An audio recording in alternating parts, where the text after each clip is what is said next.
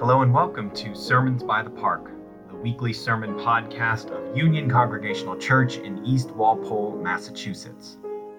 At Union, we believe in the radical welcome of Jesus Christ and in the power of the Word of God to inspire and transform us. We're happy to share that message with you wherever you are on life's journey. Now here's this week's message. The scripture reading this morning is taken from Judges chapter 4, verses 1 through 9. The Israelites again did what was evil in the sight of the Lord after Ehud died. So the Lord sold them into the hand of King Jabin of Canaan, who reigned in Hazor.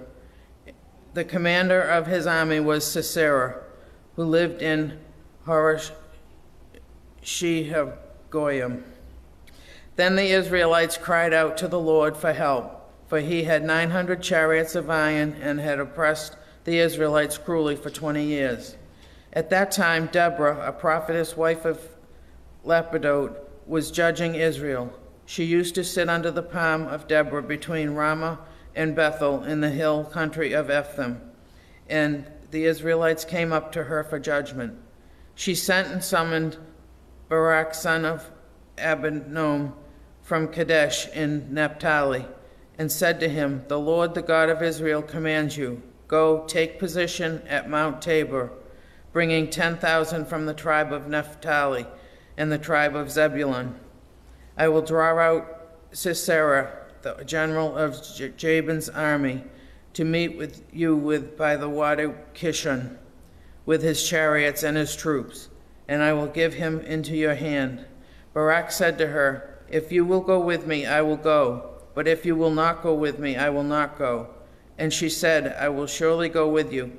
Nevertheless, the road on which you are going will not lead to your glory for the Lord. For the Lord will deliver Sisera into the hand of a woman." May God add a blessing to the reading and hearing of his word. The rest of the story is embedded in the sermon, and I need to tell you that Aaron called me yesterday. The entire family is ill. Some members more on the mend than others, but hopefully by next Sunday everyone will be restored to good form. But he called me with an interesting request, not that I come and preach a sermon that I wrote, but that I come and preach the sermon that he wrote. And I thought, why not? Obviously, this sermon means a great deal to him, and he really wants you to hear it. Now, the title of the sermon is When Women Lead. And what you have is a sermon from a man reflecting on women's leadership now being read by a woman. So it's a woman sharing a man's reflection on the leadership of women. So at some points, when I use the pronoun I, think Aaron. Okay?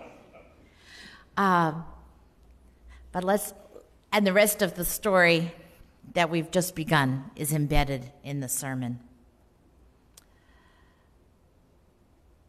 The book of Judges is not often heard in Sunday worship.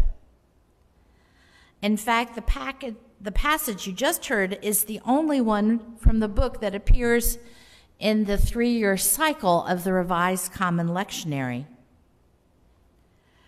Judges describes the time after the Israelites settled in the promised land of Canaan. There was no king yet. Instead, when needed, God would raise up a leader, a judge. Some of these judges' names are well known, like Gideon and Samson. But of all the judges' stories, it is the story of Deborah that those biblical scholars that created the Revised Common Lectionary decided to pick out instead. And you can see why. Deborah is not the only leader of the people. She is a prophet as well, one who speaks the word of God. She is the one in command. Such is her reputation that her general, Barak, will not take on the dangerous assignment she has given him without bringing her power along with him. The entirety of chapter 5 of Judges is her prophetic words, describing the great victory that she foretells to Barak here. Well, all except the last verse of chapter 5, when the narrator returns to tell us, then the land had peace for 40 years. Of all the judges, Deborah is the only one to achieve such success. She is the only leader Israel sees in this period whose legacy is unblemished by some fatal flaw or brazen choice. No wonder this is the story out of all the stories that we should hear. I suppose it is a good thing out of all the judges, the lectionary gives us at least this one story of a powerful woman leader. The truth is we don't hear those stories enough. Too often women in the Bible are depicted as one-dimensional. They are wives or widows or another W word, which I refer to as women of ill repute. Yet here is Deborah, wife, prophet, judge, leader. If the story of Deborah's leadership and her prophetic words to Barak are unfamiliar and infrequently heard, still less well known is how this particular story ends. You may expect that it is Deborah who claims victory over Sisera, since she says the Lord will deliver Sisera into the hands of a woman. But that's not how this story goes.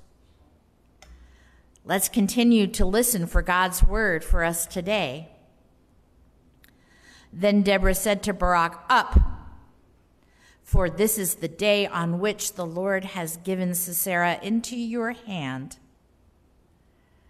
The Lord is indeed going out before you." So Barak went down from Mount Tabor with 10,000 warriors following him. And the Lord threw Sisera and all of his chariots and all his army into a panic before Barak. Sisera got down from his chariot and fled away on foot, while Barak pursued the chariots and the army to Harosheth ha-Goim. All the army of Sisera fell by the sword. No one was left. Now,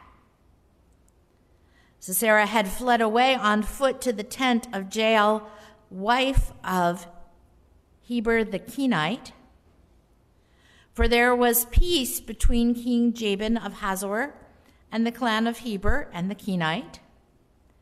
Jael came out to meet Sisera and said to him, "Turn aside, my lord. Turn aside to me, have no fear." So he turned aside to her in the tent, and she covered him with a rug. Then he said to her, "Please give me a little water to drink, for I am thirsty." So she opened a skin of milk and gave him a drink and covered him. He said to her, "Stand at the entrance of the tent, and if anybody comes and asks you, 'Is anyone here?' say, 'No.'" But Jael, wife of Heber, took a tent peg and she took a hammer into her hand and she went softly to him and drove the peg into his temple until it went into the ground. He was lying fast asleep from weariness, and he died. This is the prophetic word of God to us today. Our normal response is, thanks be to God. Did you see that coming? It is gruesome, I know. Not the kind of thing you usually hear in worship. But then again, tomorrow is Halloween, so if there ever was a time for a slasher story of a scripture passage, it would be now. That's Aaron. That's not me. What good news is there for us in the story of Jael? Well, to take a stab at it, Aaron, this reminds me of the story of Mary and Martha.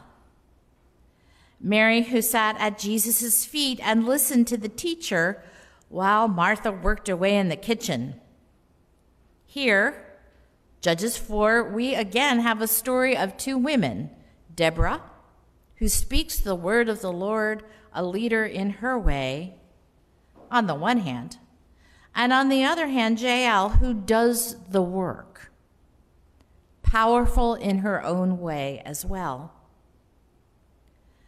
I say in her own way because Jael does not do what Barak or the other warriors on the battlefield would do. She is no Xena warrior princess, drawing a sword to hack her enemy to bits. Instead, she uses her status and the expectations of her society to her own advantage. The text describes her providing hospitality to her guest in the way of the customs of the Middle East. She gives him shelter when he requests it. She offers him not just water, but milk to quench his thirst. But what other effect does wrapping him in a warm rug and handing him a cup of warm milk have? It makes him sleepy. He lets his guard down. He becomes easy pickings. Work smarter, not harder. That's one way a woman leads.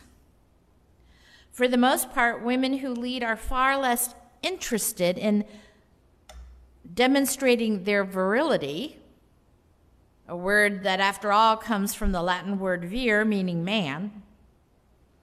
Women who lead are rather concerned with getting the job done. And Jael does that. She gets it done. Time and again in Scripture, it is women who take action to make sure that the will of God comes to fruition. Because the biblical text throws less emphasis upon these moments, giving much more space and the presence and pronouncements of men, it can be easy to overlook this.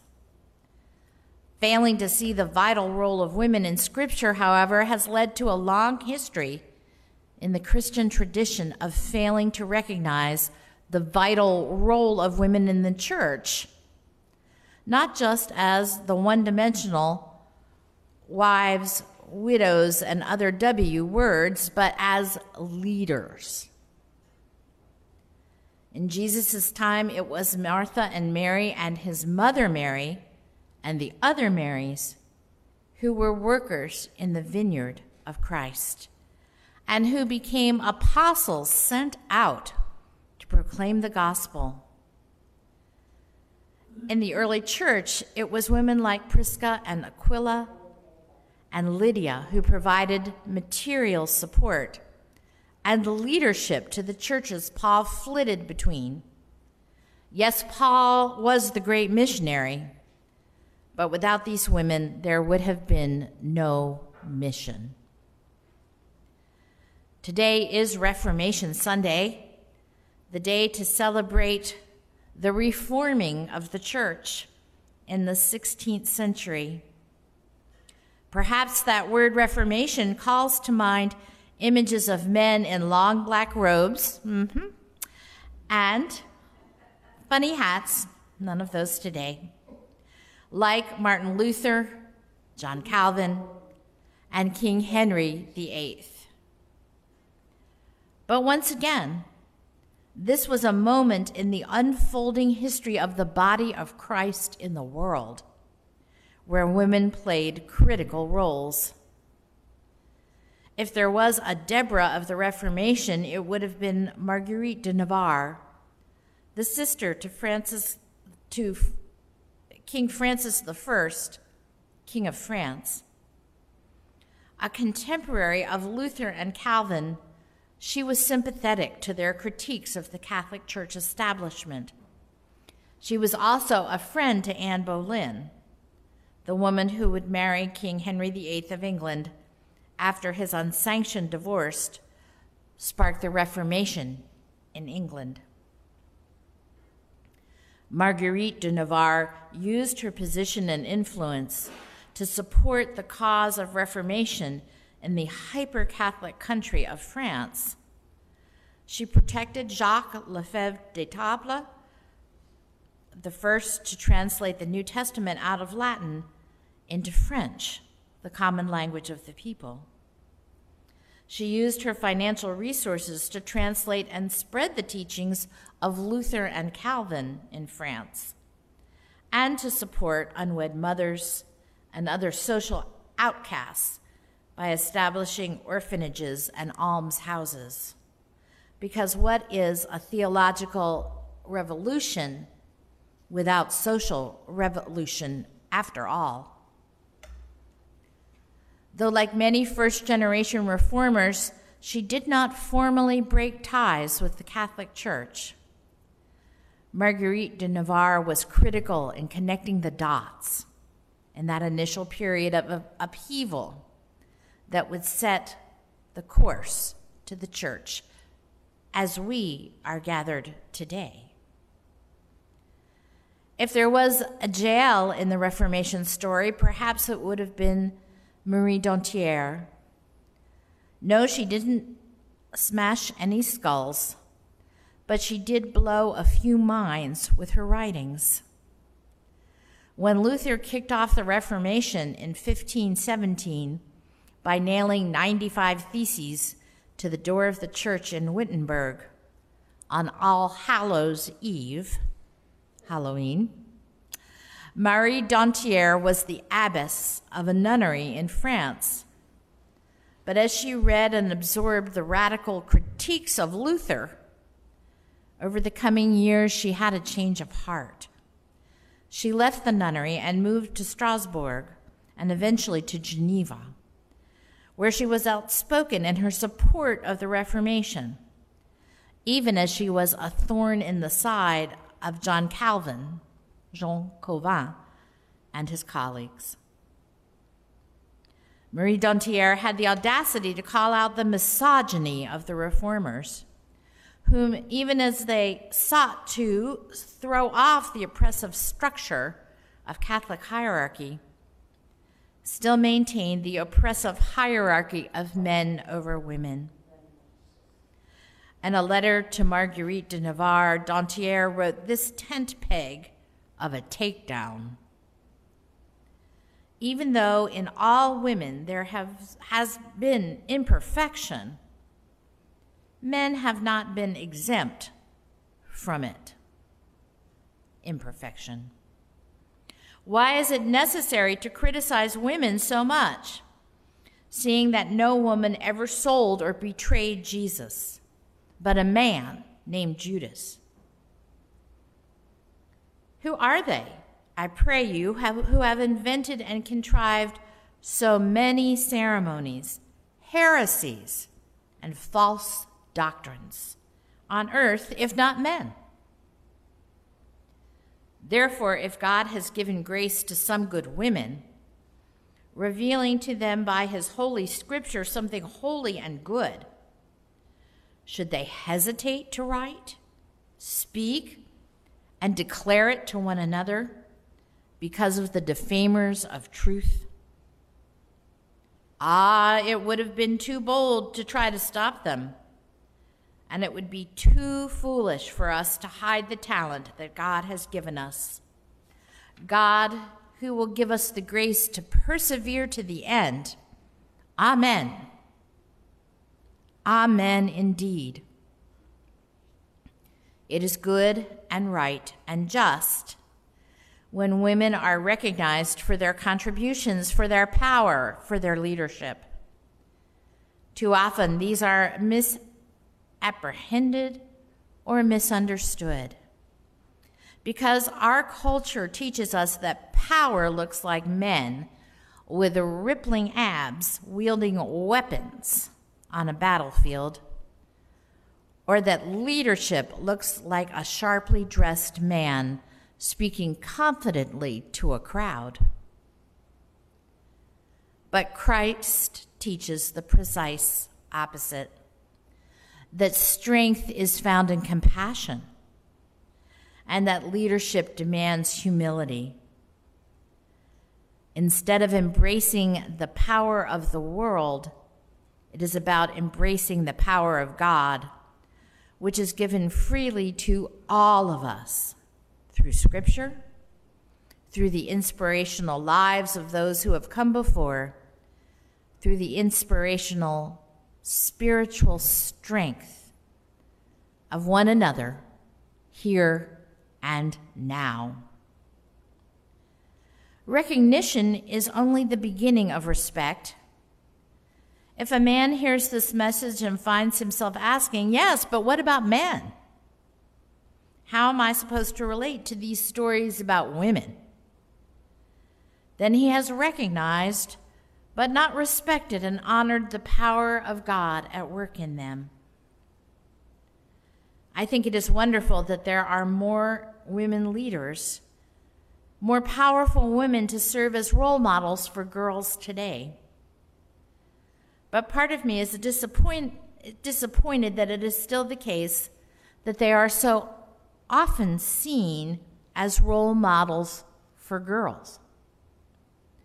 Until we teach boys to respect a different embodiment of power and leadership, we will not see the end of toxic masculinity that equates power with physical strength and amassing wealth. And so I hope today that we hear the power of God in these stories of powerful women. And I hope that we are inspired by that legacy, that history, when women lead in the church. And I hope that we are inspired by looking around and seeing that in this church, it is women who lead as well as men. Thanks be to God. Amen. Thank you for listening. To find out more about Union Congregational Church and our life together, you can visit our website, churchbythepark.org, or find us on social media at churchbythepark. Until next time, may God's grace and peace be with you.